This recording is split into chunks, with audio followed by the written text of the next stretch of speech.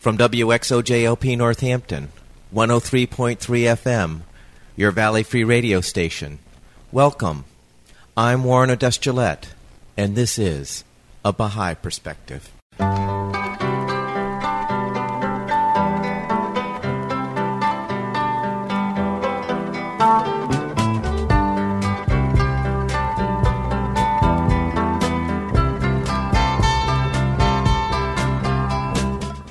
A Baha'i Perspective is a radio program of biographical interviews of people who have either chosen the Baha'i faith as a way of life or who have a relationship with the Baha'i faith. Today, I'm playing a telephone interview with Raymond Greer. Raymond grew up in the Watts area of L.A. He was in the movie business in the early 70s, first as an actor, then as a casting director. The last movie he was in was the Nutty Professor I with Eddy Murphy. After his acting career, Raymond got involved with street youth counseling. I started the interview by asking Raymond where he grew up and what was it like growing up there. I grew up on the east side of Los Angeles called Watts, California. I was born in East L.A. and raised in Watts around 103rd and Central. So you grew up there all your life? Yes, and I went to Carver Junior High and graduated at Jefferson High School, Thomas Jefferson High School, which is on the east side as well. And what was religious life like? Well, I started out being a Baptist member at 7 years old and sang in the church choir. Of course, I do still sing. I was a Baptist for many years and went to Pentecostal as I got older and in Holiness Church as well. Your whole family went to church? Well, yeah. Well, I had a stepmother, a couple of stepmothers. My dad, I lived with my dad. My real mother got killed on Central East side of Los Angeles by accident. A guy came in and shot to behind some money his mother-in-law and his common-law wife at the time in 1956, and she got killed on Washington Central. It was in the newspaper and whatnot. But he shot his mother-in-law and his common-law wife, but they didn't die. My mother ended up dying, so I grew up as a motherless child, and my dad was the only one, and there was a couple of women that he did share his life with, kind of was like mother to me. They were or were not like a mother to you? It was a couple of them out of the 5 women that he had. We ended up, I guess, well, 2 of them was the first wife I didn't get a chance to really relate with, but the second wife, she was like a mother to me, and the common-law wife he was with, they were real good mothers to me. Yeah. And I mean, as far as accepting me as I was their only son, which it kind of set a ground for me, and then it was my auntie helped out as well. So what were your interests growing up? It's funny you ask that. I always liked the entertainment field. My first job was I was about 14 years old. It was in a liquor store as a box boy, ended up cashier and a butcher. But my goal was in life is being in the movie industry. I wanted to be an actor at first, and I studied some. I went to the theater school. However, I kind of got into a few movies here and there, Black Girl Jones, Uptown Saturday Night with Sidney Poitier, Harry Belafonte, and also Jim Kelly working in film, a few movies with him. And I did what you call, at that time they used to call extra, until I worked my way into casting, assistant casting director, in which I went out and got people for parts and stuff like that with ETM production. However, I did technical assistant directing as well. So I got into the movie industry real tough at the time, and this was like the early 70s, mid-70s, 80s, 90s, and last movie I worked in was Nutty Professor I with Eddy Murphy, and I did Photo Devil for him, and also / production assistant / assistant casting director. So I wore about 3 hats, but that was always my goal, to be in the industry. But I ended up working for the city, doing street youth counseling as well, and working with the Mayor I Can program with Jim Brown, which is a well-known organization nationwide at the time. And I got into Colors United as well. So I ended up going back into the community, and I also was a Black Panther as well, baby Black Panther at the time, which was the headquarters on 41st and Central, which was on the east side of Central, east side of Los Angeles. they had a shootout with the police department, and they had asked me to leave because all the miners had to leave.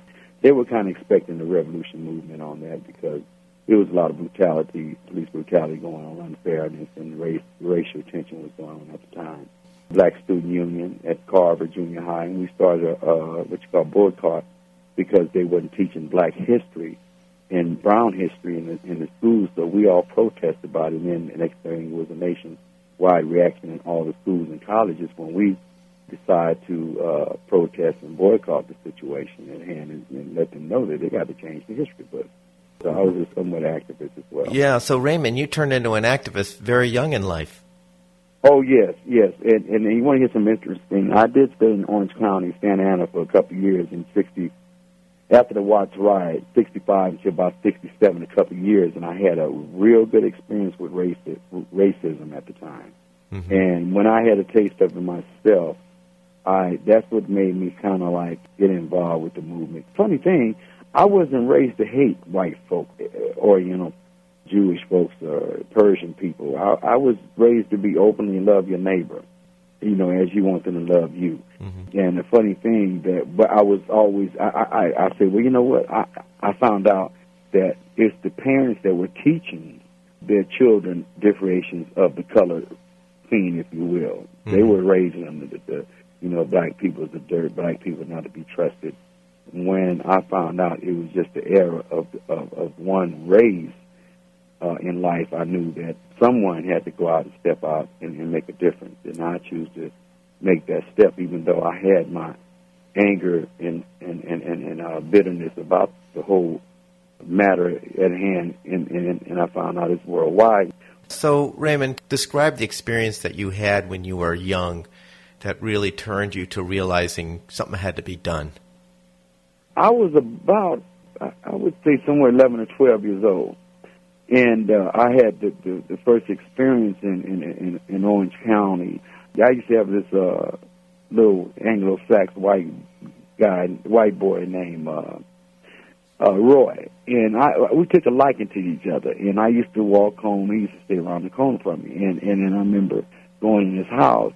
And that's the first time I heard that, when you play, hey, Mom, can I tell them how we used to play hide and go seek? And it go, eeny, meeny, miny, mo, catch a nigga by his toe. If he holler, let him go, eeny, meeny, miny, mo. And he said, that doesn't bother you. And it didn't at the time because I liked him. Mm. And I was just learning. So I left that door open. But then I said, you know what, that I didn't learn. I couldn't put the wording together between racial thing or prejudice. So I couldn't distinct which was what. And I used to think prejudice was racist and racist was prejudice until later on, I researched and investigated. So that was the first time when I was in Santa Ana. That's the first time I had experienced the racial and prejudice situation. Mm-hmm. Now, how is it that you ran into the Black Panthers and got involved with them? I was an explorer in the police department, Newton Street Division. That's what you call a junior police officer. You study the codes and et cetera, learn how to be a police officer. And then they were talking about sending me to college, be undercover, like as if I was a student there or something, and they wanted me to be informer.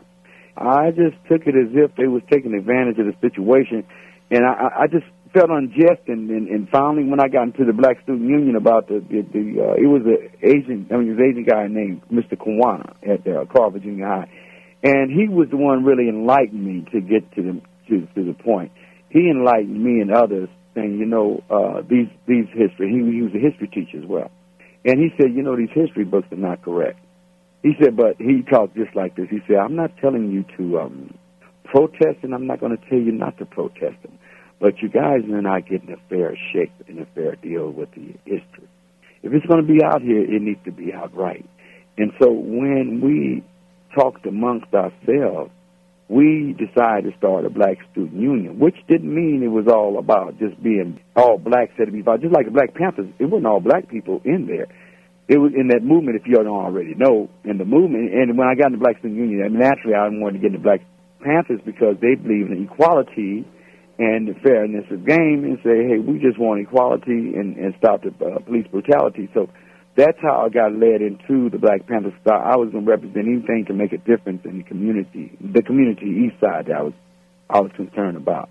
and that's how I got involved. And so it was more or less a graduate move. But I want to make it clear that when you say Black Panther, Black Student Union, it wasn't just only blacks. It was all who was concerned. If you were white, if you were Jewish, if you were Persian, if you were whatever color you was, if you want to see a difference in this community or the globe, you can get with us. Because some places that black folk couldn't go, white folk could. Some places that we couldn't go, Asians can penetrate us. That's what we was all about, and Panthers on the same level. Now, you said you went to college? I got tutored at Southwest College and also ended up going to Leesburg, Virginia. It was National Leadership Development Studies there, but it was called Xerox University.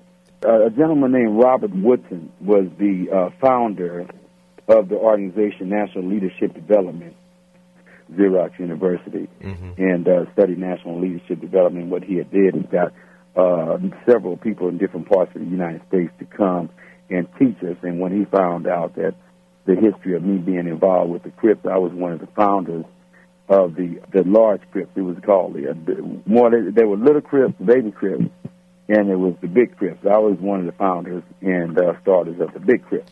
Now, the Crips, you're saying the Crips, like the gang? Yeah, it started off Crips, CRIB, which means Community Revolution Independent Boys in the Hood, because after the Black Panthers died out, because they had a series of shootouts with Newton. Matter of fact, they had a shootout with Newton Street Police Department and the Black Panthers, which was the headquarters on 41st and Central in Los Angeles. After that, it just tore a lot of us apart. Some got on drugs, some went their direction doing their thing, some stayed activists such as myself and a few others. So we came out to do a good cause, the Crips, Community Revolution Independent Boys, but it ended up some people were sabotaging us, and they went and they killed this guy in Hollywood skating ring. I can't think his name, and took his leather coat back in the 70s. They gave us a bad name, but it was a misprint in the newspaper called the Crips. Some new gang called the Crips. It went out and took this guy's leather coat, blah, blah, blah, but they impostered us. It wasn't no Crips. But what happened as we were growing, because we were growing in numbers. I mean, when I say numbers, it was 300 or 400, 500 of us at the time. So we decided to go on and label ourselves the Crips. So that's how it ended up Crips, Community Revolution Independent Party. But you talk to a lot of Crips today, they don't really know the truth. In Bloods, back in the time, it was a fight in Compton. Let me give you a story right quick to understand where the Bloods got born and birth from. Some of them were relatives, and a lot of us were relatives that was involved in the movement. So they said, no, we're going for blood. All those who are Crips, the anti-Crips, we're going for blood. We're going to get them back who started the trouble. But what happened, it got sort of like a chain reaction. So to distinct the anti-Crips versus the Crips at the time, they went on to decide that since they were going for bloods, they ended up calling themselves Bloods. But Bloods that really in the beginning were anti-Crips. The real truth about that is you got it from the horse's mouth. That's how the Bloods came out. So, Raymond, what did you do after college? I had a business that I created, a fictitious business called Motivation and Focus.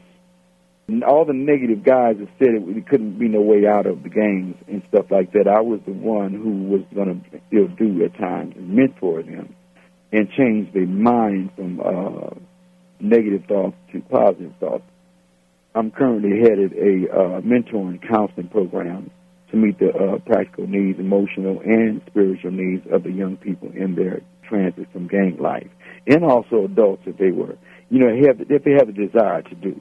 They don't have, they have desires. No sense in me wasting my breath or time anybody else. So, with that, I work with Colors United and Jim Brown American, and also Roosevelt Greer from the Rams football team. We always have town meetings and have meetings here and there with the young folks, and try to give them something positive and entrepreneurship, teach them that. And not only that, get a trade, just work a job. And some of them were content with just a good job. So we got those ready, teach them how to do applications and interviews and how to dress, and et cetera, et cetera. I asked Raymond to describe in more detail the depravity of his upbringing to contrast where he was when he ran into the Baha'i faith. My dad was basically what you call a functional alcoholic. I was raised in the gambling shack, more or less like they do. They shoot craps, they play poker, and all the time they would book horses. I didn't have to starve anything like that, but I just came from that street. I was born in the street, in the house to me. My dad used to be abusive on me. God rest him in peace. And I mean, when I say abusive, it wasn't about no spanking. I used to get a terrible beating. And I mean, until blood come out of me, and my stepmother would have to come in there and get my dad off of me because he would really take his frustration out of me. But later on, I found out that his dad used to do him. He gave me my first drink at 5 years old of alcohol. And I must have coughed from down. We stayed at a two-story building at the time, and I coughed, tripped and fell and went down 2 flights of stairs, coughing and strangling off the first drink. So not knowing that the seed was being planted, as I was coming up in life, I felt lonely, like I was in a world of many, but I was by myself. I'm not sure you heard that statement before. There were some things I was dealing with, and I got molested at 5 years old. Next thing I know, I would come home and I wasn't getting attention. I couldn't talk to my dad because he was busy running the street, doing his thing, and running the gambling shack at home, and my stepmother too, of course. And I got exposed to alcohol, and then when I went into alcohol, I got into weed, and weed to pills, and from pills to cocaine and PCP, and you name the drug. I was involved in heroin. I even got into that. I stopped shooting in '81. I've been clean for about 22 years now, thank God. And I don't even drink anymore, but, I went through a big change in my life, and it took me a lot to come back, but it took me all the way to Skid Row. And I wanted to go there because I didn't want nobody. I was so ashamed because everybody knew me in the movie industry doing something positive all the time. And I called myself hiding down there, but the funny thing, when I went down there, I damn near ran everybody I knew, the people who had fell by the wayside, too. But I'm glad it happened because it reality set in me. I just got sick and tired of being sick and tired, and I went into a program. And that's when I got my life straightened out. Since I was a child, and I was dealing with loneliness and bitterness and hatred. I didn't know how to deal with it. Right. And that was my only crutch. It was drugs at the time, and I didn't know any way out of it. As I went along in life, done a lot of bad things and that I wasn't happy with, and I'm surely knew God wasn't happy with it, and I got back into the Word. Of course, I went back into the Baptist church. The weirdest thing, Warren, is that I didn't learn the powers of God and the Holy Spirit until I went out there in the wilderness. Things were happening to me. Friends were getting shot. People were dying and dying in my arms and got stabbed. Guns were put on me. I've been in shootouts, and never once I was hurt where I had to go to the hospital for a long time or anything. I never once did any hard time. I went to jail a couple of times for certain things. And the cases, some of the cases throughout, some of the cases I had to do a little time on. It wasn't none more. Altogether in my lifetime, I say I did maybe about 2 years and off and on my whole lifetime in my life, and I'm 54 years old right now. So I knew God was with me then for that to happen. And so when I got into the detail of the Holy Bible, which is King James Version, there were some questions not answered. They couldn't answer certain questions. I said, wait a minute, hold on, what was before Christ? I mean, if Christianity is only 2,000 years old and it was been people on this earth longer than that, who was they looking up to? Who was they praying to then? Funny thing, I was counseling this young lady named Bridget Anderson. She was a young child actress. Just before that, it was another young lady. She was 16, and she was on heroin and cocaine. And Bridget was, too. I ended up mentoring the other young lady. I can't think of her name. So she got her life straightened out.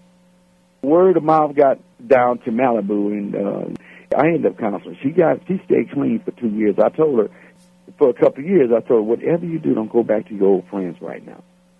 So she got her job, and she got herself together, and she was talking about getting back in the movie industry, and et cetera, because she knew the people already. And it just so happened one night I got a call after 2 years. My mother called me and said, hey, look, Rich is in the hospital in a coma. I said, what? She went back with the guy.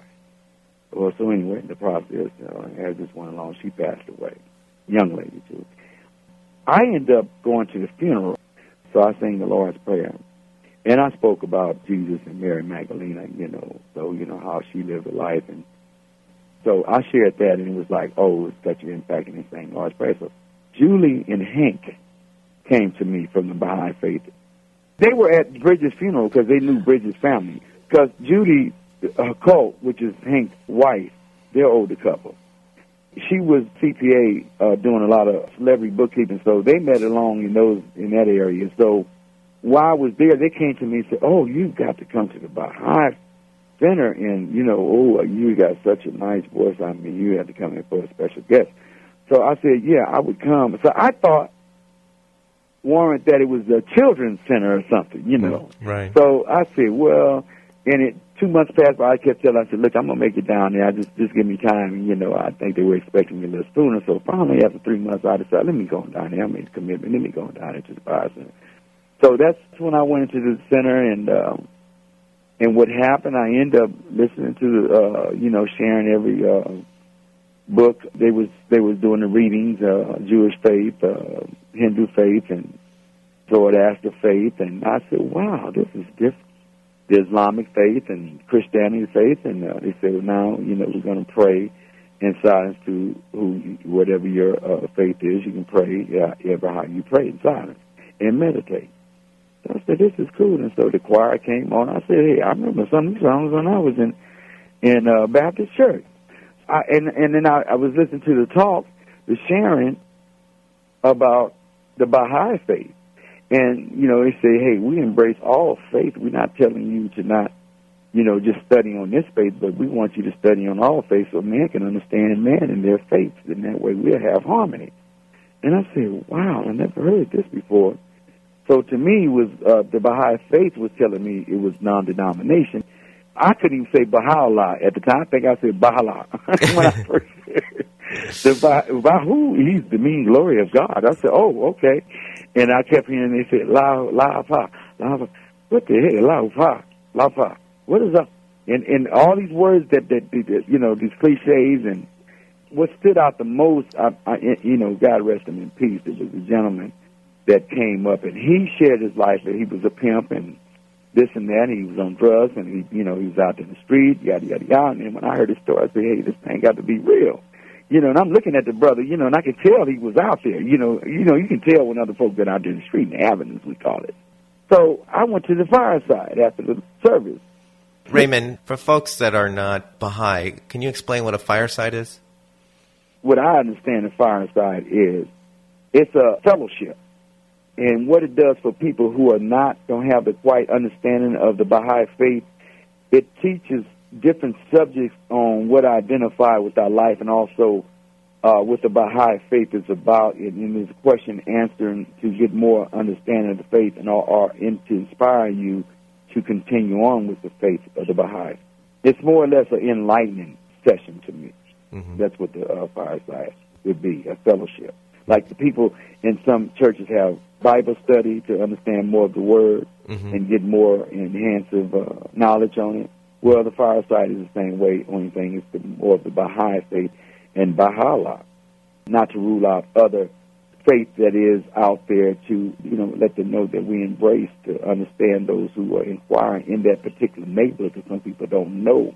So the fireside is more or less a teaching class.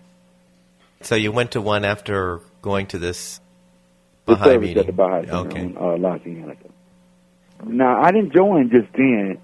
I wanted to get in and investigate more, because he kept saying, investigate for yourself, investigate. So that's what I did. And then I was looking at what the Baha'u'llah, he wrote a writing and said, well, if you see 10 good things in a person and one bad thing, don't look at the one bad thing in that person. Look at the 10 good things. If you see one good thing in that person and 10 bad things, you look at that one good thing in that individual and don't leave the other alone.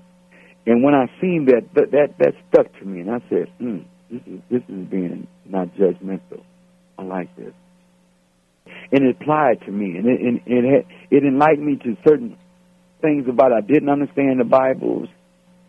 And what happened, the Baha'i faith has taught me more to understand, and even just like the Jewish faith, except the other faiths that's going on out there, the Hindu faith.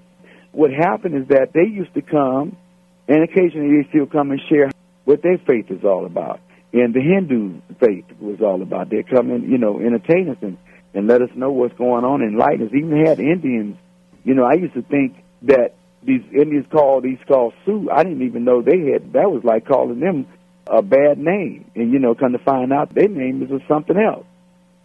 Then Baha'i faith, that's what got me involved. And that was around 2000, 2001. And Julie and Hank was a big part of that. And from there on, other people took me under their wing. And, I told my life story at one time, and they were like, what? Wow, Matter of fact, some Baha'i brother, I can't think his name, but he did a global thing on my life story, being that I was one of the founders of the Cribs. How long was it between the time that you ran into the Baha'i faith that you actually became a Baha'i? It was about 2 years at least. Raymond mentioned earlier that he had been to Europe. I asked Raymond to describe the circumstances that led him to travel to Europe. After I got graduated from National Leadership Development, word got out about me and a few other folk that changed their lifestyle, but they requested me, and what happened, a gentleman named Phil Sims from Colors United, he went down there to Copenhagen, Denmark, and Oslo to talk to them about the racial tension and the gangs and stuff. They were looking at boys in colors, boys in the hood and colors, and they were copycatting, and they were starting their little gangs out there, Crips and whatnot, in Europe, okay? Phil Sims didn't come from the street like such as myself. So they said, no, we want to hear from somebody that lived a life. You can't tell us nothing. We have some questions we want to answer. So Tupac, Ice-T was supposed to go down there. At that time, Tupac had got shot. He didn't die. The first time he got shot and robbed, from my understanding, at the studio. And Ice-T went in exile at the time. So Phil said, man, we can't get nobody else, and you fit the description to go out here and teach these youngsters, because they're looking at boys in color, boys in the hood and colors, man, and they getting all wild out there. I said, what? He said, are you able to go? I said, well, yes. And I'm like, I thought it was going to be a language barrier. But anyway, I ended up going down there, spoke about racial problems, and also I was a hardcore gang specialist speaking on gangs and stuff and drugs and alcohol dependency. Supposed to stay down there for a week. And we also ended up staying 2 weeks down there. And they said the Mexicans and blacks wasn't getting along at all. And a guy named Oscar went down there. He was a youngster, 18. So we went down there to make a statement. So him and I went down there first time, which was Copenhagen, Denmark. And we went to all these youth centers, schools, and the arena. They threw this big thing with the Fugees over there. That's when Lauryn Hill was with the Fugees, and Naughty by Nature, they did a thing called a seminar. But they wanted us to come there to speak on that. Man, this thing got so words. UK full. I have still some clippings. The tabloids, gangster from Los Angeles, California, watch California come out here and talk to young kids about changing their lifestyle, their way of living. That didn't get me when I went there to share my life story. Before I went out there, I felt a spirit, confused and hurt and not knowing which way to go when I just stepped out there over backstage and I just peeked out there before it started. And naturally, I was the first one, and Oscar was the first one that went out there. And we did a little sketch thing. They had made up this guy and blood coming from him and this and that. And so they were fighting. I picked up the guy from the ground and said, look, and looked up at the crowd and said, look, it doesn't have to be this way. And it was so touching. I'm going to tell you something. This was the first time in my life that I seen something I was good in the newspaper instead of something bad. That sketch was the first thing on the news when the news first came on, and they were saying, yeah, Raymond, Greer, and Oscar also came down here from the United States of America to talk to, and it's been such an impact. And when I got through sharing my life story, and I said, look, I don't want y'all to feel sorry for me. I want you to know I'm grateful the life I lived, the things I experienced, that I'm still living here to tell the story, to hopefully that it wraps and hits you, and it penetrates you, where you can be aware or be a better person. And I still have work to do with myself as well. Yeah, Raymond, I have a question for you. When you first left Xerox University in that leadership program, and you went back to your neighborhood and you started that mentoring program, you were still heavy into drugs, right? No. I stopped in 87. Okay, so how old were you at 87, in 1987? I was in my 40s. Okay. I mean, what did you do those 40 years? You talked about the first I don't know, 15, 16 years of what was going down. But what went down after you were, let's say, 18 and before you cleaned yourself up in 1987? I was still trying to get it together. I was what you call an active addict, alcoholic, a functional. And so it was always a job to do out there. I was into security, bodyguard service at the time, but then I still had this issue. This drug thing was still tearing me down. So I was still going in and out to fast life and straddling the fence, playing both sides of the fence. The reason why I probably didn't talk about it because I wasn't stable at all whatsoever. Really, I would say much of nothing. Too much of nothing was going on in my life at the time. And I was so confused and didn't know which way to go. So lost a lot of years in between that. Yeah. Let me put it away. It's almost like you got Alzheimer, Right. or you got blackout drinking so much that night before you can't remember what you done. All people tell you done some messed up things. You know what I'm saying? Right. So I can't dictate all those years Sure. in between there. All I know is that I wasn't content with my life, and I was moving from pillar to post, and just active guy out there doing nowhere, going nowhere fast, basically. And it was just, you were just sick and tired of not getting anywhere, that you just pulled yourself up and said, I'm going to do something different? Well, I always stayed in prayer Okay. to God in this situation. I suppose to have a better life than I have now, because I knew I was smart, sharp, had the gift of gab. I was sharp in understanding people, communication, public relations. I had that already. And then when I went to National Leadership Development, what they've done is took it. This is like I trained you in martial arts. You already have self-defense in you. Is that what I do is bring out what you have in you, but put it in a strategic plan and movement and expedite it the appropriate way to execute your opponent or restrain a person without hurting them or breaking a bone. Mm-hmm. So basically, that's what they done to me is manicure me. They sharpened me. They brought what I had already in me out of me. You know, even Phil Sims used to say, I used to look up to Jim Brown, and he used to say, Jim Brown, America, I can't, da-da-da. And he said, man, they said, once you find out, Raymond, Greer, who you really are, you find out you're one of the most powerful persons in the world, and you really don't need them. You'd be surprised who you really are and what impact you have now. And it always stuck to me. But not to get fat-headed, because I always had to pray for some humble pie. God. You know what I'm saying? Because if we don't, it's good, Warren, it's probably good that we don't know how many blessings that we bless people through this and that, because I know I also seen $3 million in my lifetime, and I also lost it because my head was so big you couldn't tell me nothing. Anything probably can fly in there and just turn circles. You probably can take a Volkswagen and make a U-turn in my brain. That's how big it was. But nothing, it wouldn't hit anything. I'm glad it was taken away, because what it done, they said, well, when you get bankrupt spiritually, physically, and mentally, you know you done got whipped. And the spiritual whooping was more so than that physical thing. And that's what I experienced in life, because I knew and I felt that I was a better person than with the life I was living. I had to represent.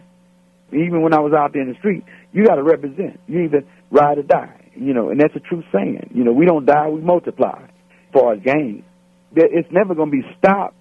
It really didn't start with the Crips and the Bloods. It started with businessmen. So I was a baby businessman before that. And they had the farmers. They had the another gang called the Slauson gangs, and all of them was like our OGs over the Crips and Bloods, Ace Deuce and A-Tray Gangsters, and et cetera, et cetera. Then before that it was Italian gangs, and then we had the Irish gangs. So when I broke that down to them, said, well, do you think, now the funny thing, Warren, you take this, you can put it on record and have it off record. They was interviewing me in Europe. They said, do you think that this hip-hop rap has a lot to bear on a lot of trouble that's going on? I said, hold up. Oh, stop. Let's go back to some of these movies like Ma Barker and her son. They glorified her, Shotgun Kelly. They glorified him. They made movies of these people.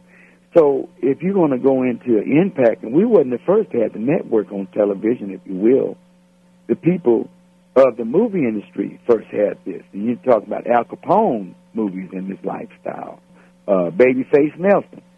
And then you got James Cagney playing the gangster. I'm on top of the world. I mean, then you got Scarface that's grabbing the other, Al Pacino, that's grabbed the other generation. So every generation, there's always was a gang. Even look at, what's his name? He done made a name for himself. You're talking about 15 Minutes of Fame, Charles Manson. I have to go back to this to let you understand, and if the question's ever asked, that'll let them know that that's a real gangster dude. He's been in there. He's telling the truth. And this is how it's going to have to be incited and visualized where it really started from. And if you notice, every generation, every 10 years, there's always somebody that was notorious, famous big robber. You got Bonnie and Clyde, and so on and so on. They've made movies of these people long before hip-hop started. So, no, hip-hop has nothing to do with the seed's been planted through the television. And the books are being read. And the stories been told. And the plays are being done. If we're going to do anything to make a difference, we have to use the same subliminal message that was used from the beginning of time that's affecting us right now. And that's what my goal is set on. The only thing we can do in our time in day one is to leave a trailway. We can't do it all, because I doubt seriously that it happened in our lifetime, but at least we can leave a trailway for those who are concerned and generations to come, and they can pick it up and take it from there. Just like I believe the Black Student Union, the Black Panthers, and all the other organizations was a part of Mr. Obama, President Obama being a president. I never thought and dreamt my wildest dreams that we would see African Americans from Africa, from slaves, to be where they are today. Now, if they go in there and do the job right or wrong or indifferent, it doesn't make a difference. It's that we made some kind of impact to make a difference. Now, if we can do that, we can bring more harmony and love and understanding of the races, and them know that we all from Africa. And let them know the truth. And if you're going to rap about something, here I go. You got me started. We're going to rap about something. We're going to make a movie about something.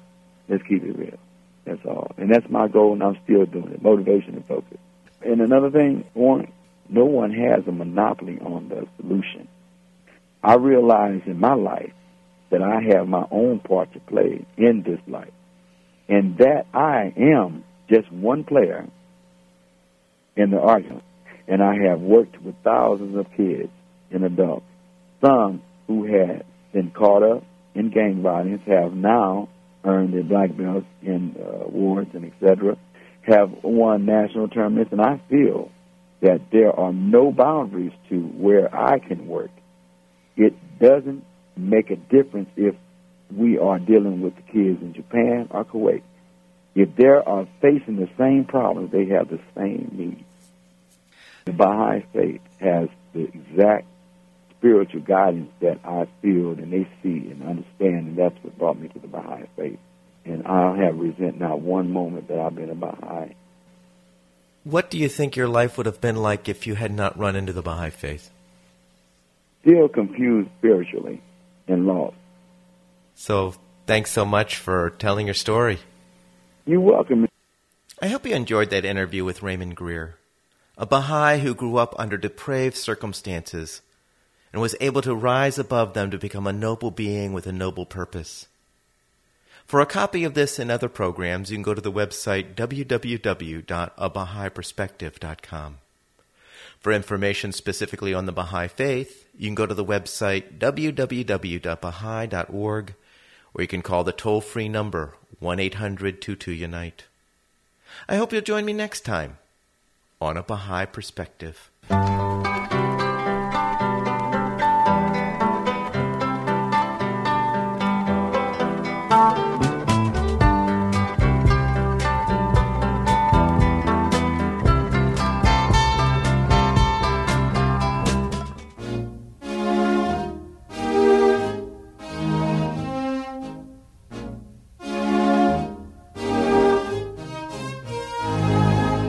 Would you like to go with me down my dead-end street?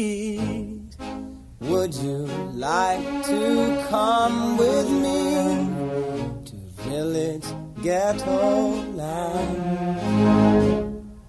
See the people lock their doors while robbers laugh and steal. Beggars watch and eat their meals from garbage cans.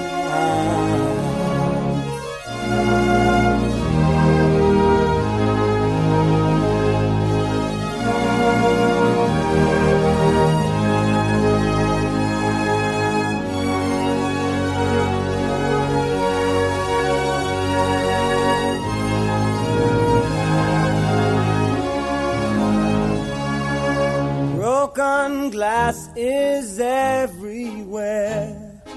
It's a bloody scene.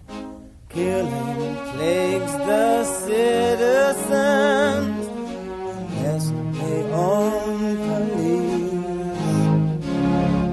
Children play with rusted cars. Swords cover their hands. Politicians laugh and drink, drunk to all demands.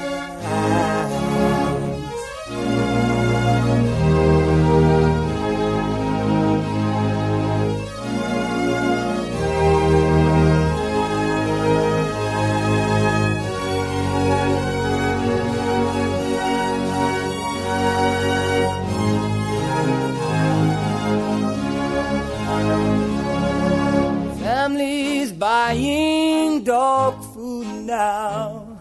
Starvation roams the street. Babies die before they're born, infected by the greed.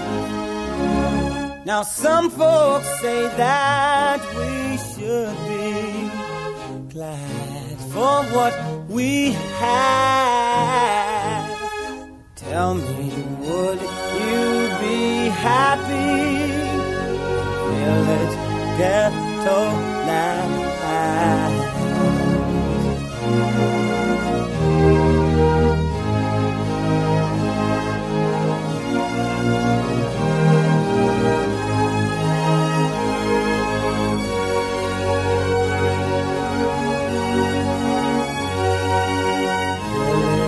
Ghetto land.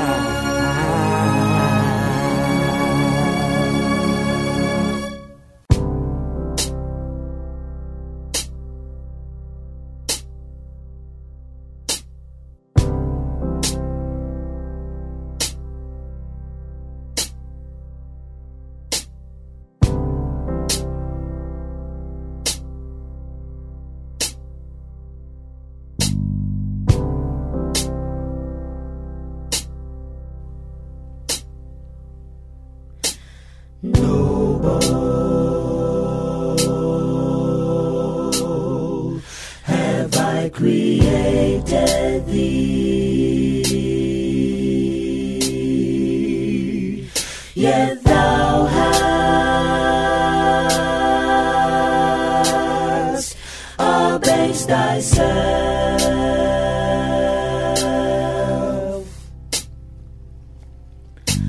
Rise then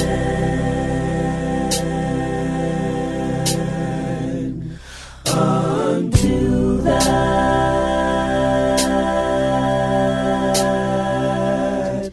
for which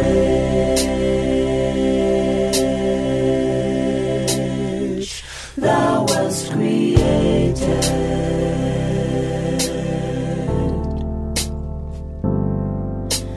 Noble have I created thee, yet thou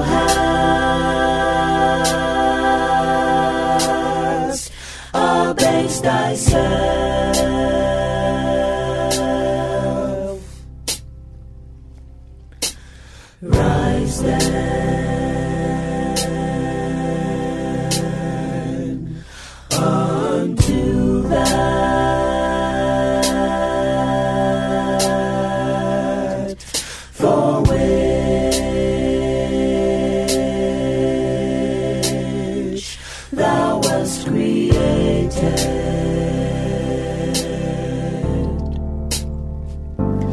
I created thee rich, why dost thou bring thyself down to poverty?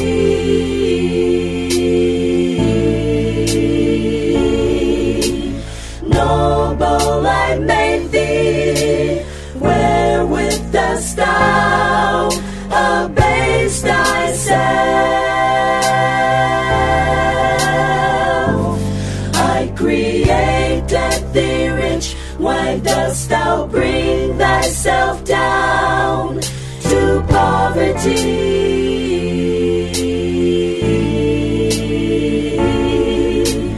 Noble I made thee, wherewith dost thou abase thyself, O son of spirit noble? Have I created thee? Yet thou hast abased thyself.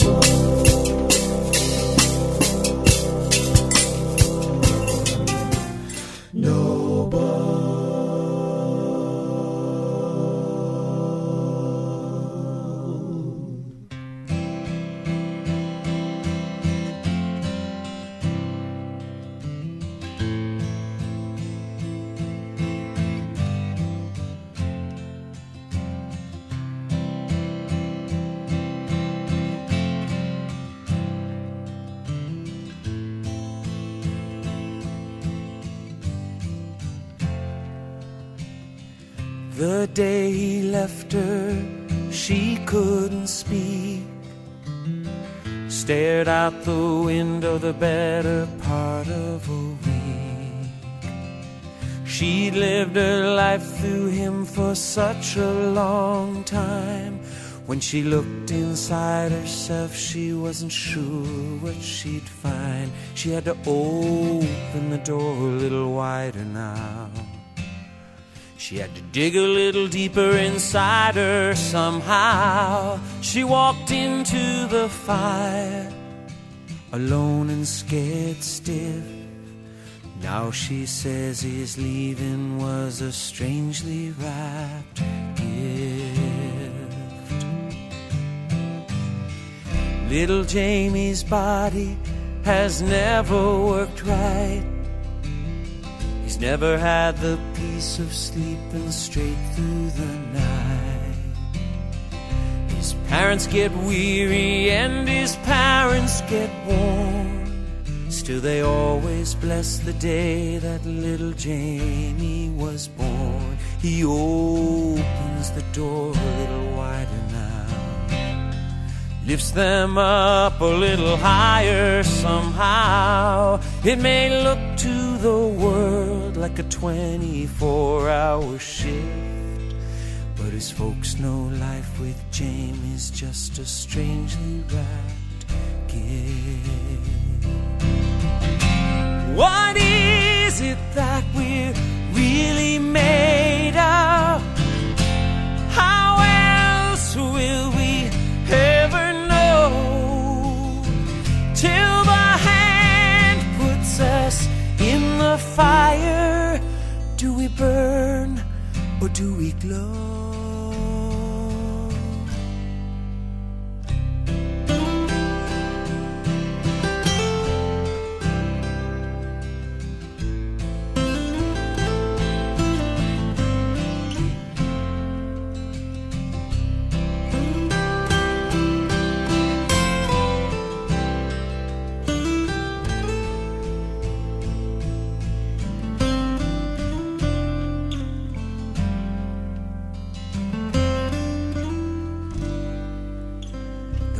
On my doorstep looks sad and forlorn. The wrapping paper's faded, it's all tattered and torn. For a moment I wonder what on earth it might be, till I see the tag and realize it's made out to me. It's gonna open the door a little wider now, lift me up a little higher somehow. I used to run like the blazes, now I get the drift. Someone who loves me sent me a strangely wrapped gift.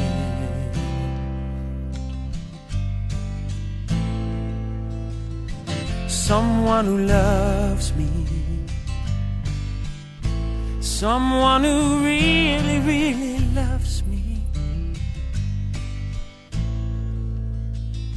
someone who loves me sent me a strangely wrapped gift.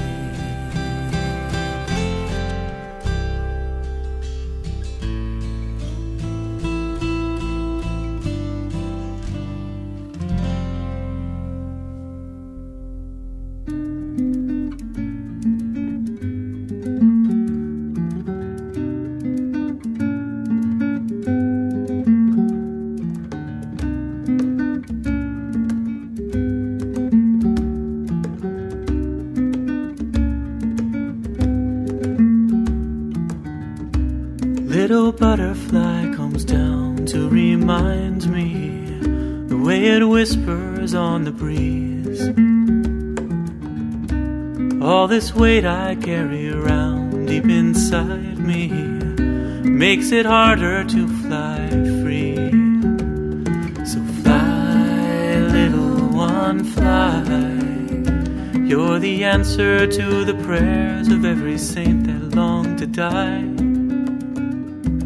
No earthly things on your clean, tiny wings, made only of virtue and the sky. So fly, little one, fly.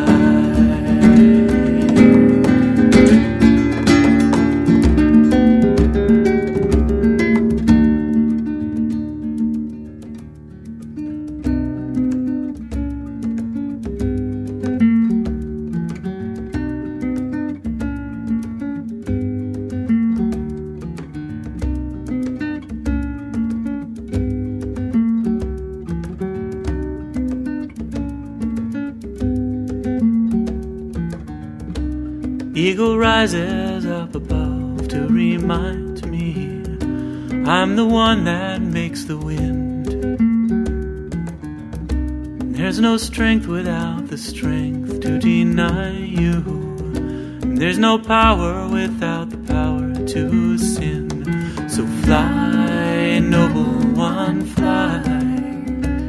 Look above the world within you. You can go higher if you try. No earthly things on your clean, mighty wings. Now you know the one who made the sky. So fly, little one, fly. Fly, little one, fly. Fly, little one, fly.